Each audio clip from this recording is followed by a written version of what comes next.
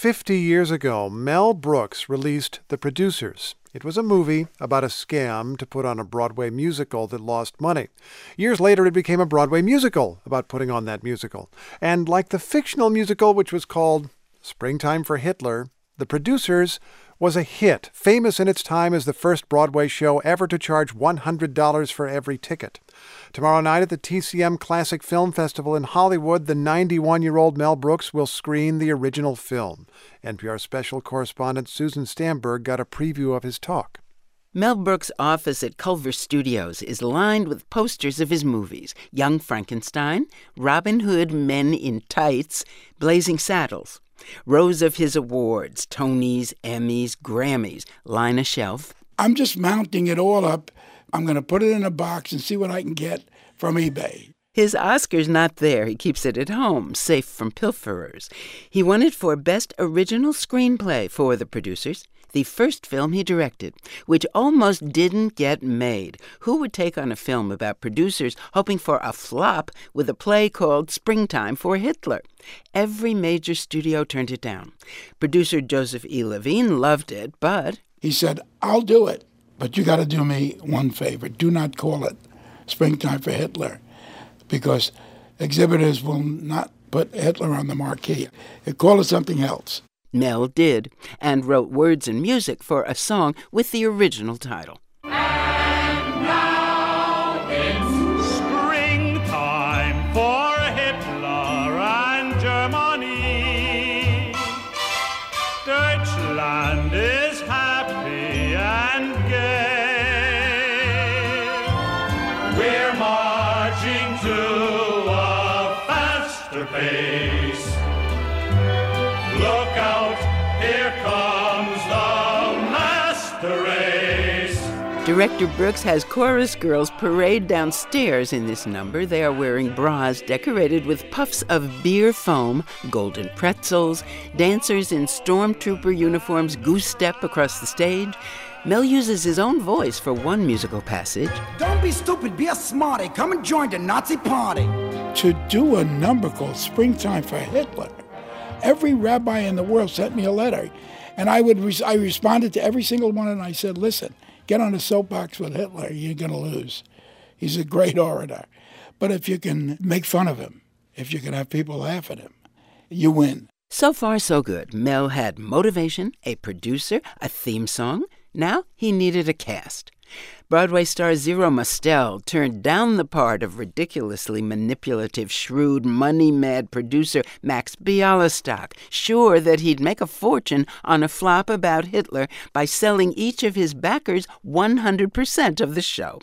Zero Mostel's wife intervened. Katie Mostel read the script, thought it was great, and said, either you do this or we're divorced. Then, producer Joseph E. Levine didn't like Mel's pick to play the other producer, actor Gene Wilder. Joe said, you know, Mel, he may be a good actor, I don't know, but he's a funny-looking guy. I'll put in another $25,000, $50,000 into it. Just get a better-looking guy. Mel fought for Gene and won. Okay, Gene Wilder as timid, panicky Leopold Bloom. Then there was a problem with the actor he'd cast as Franz Liebkind, the Nazi-loving author of the hoped-for flop, Springtime for Hitler.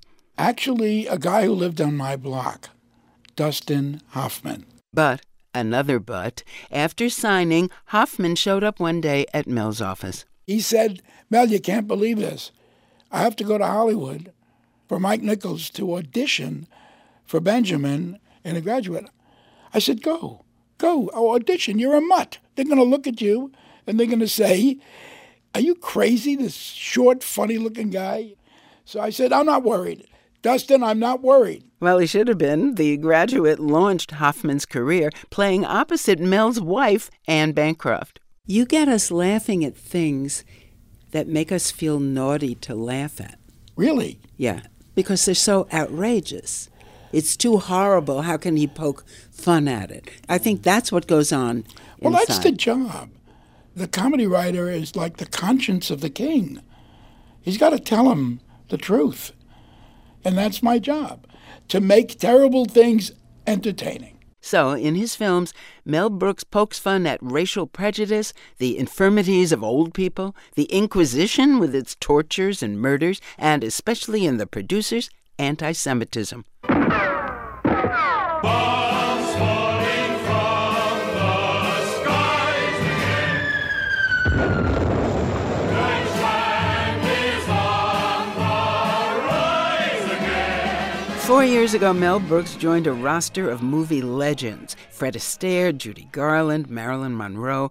Like them, he pressed his hand and footprints into wet cement in front of the Chinese Theater on Hollywood Boulevard. Mel was thrilled to be asked. But he knew his fans would want to see something rapscallion-y. So I called somebody at Fox and I said, look, you guys are brilliant.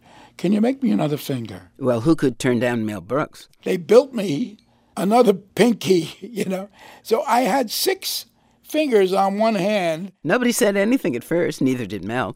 He just dreamt of the day when a guy from Ohio was looking at the pavement and then looking up and saying, Clara, come over here. I can't believe it.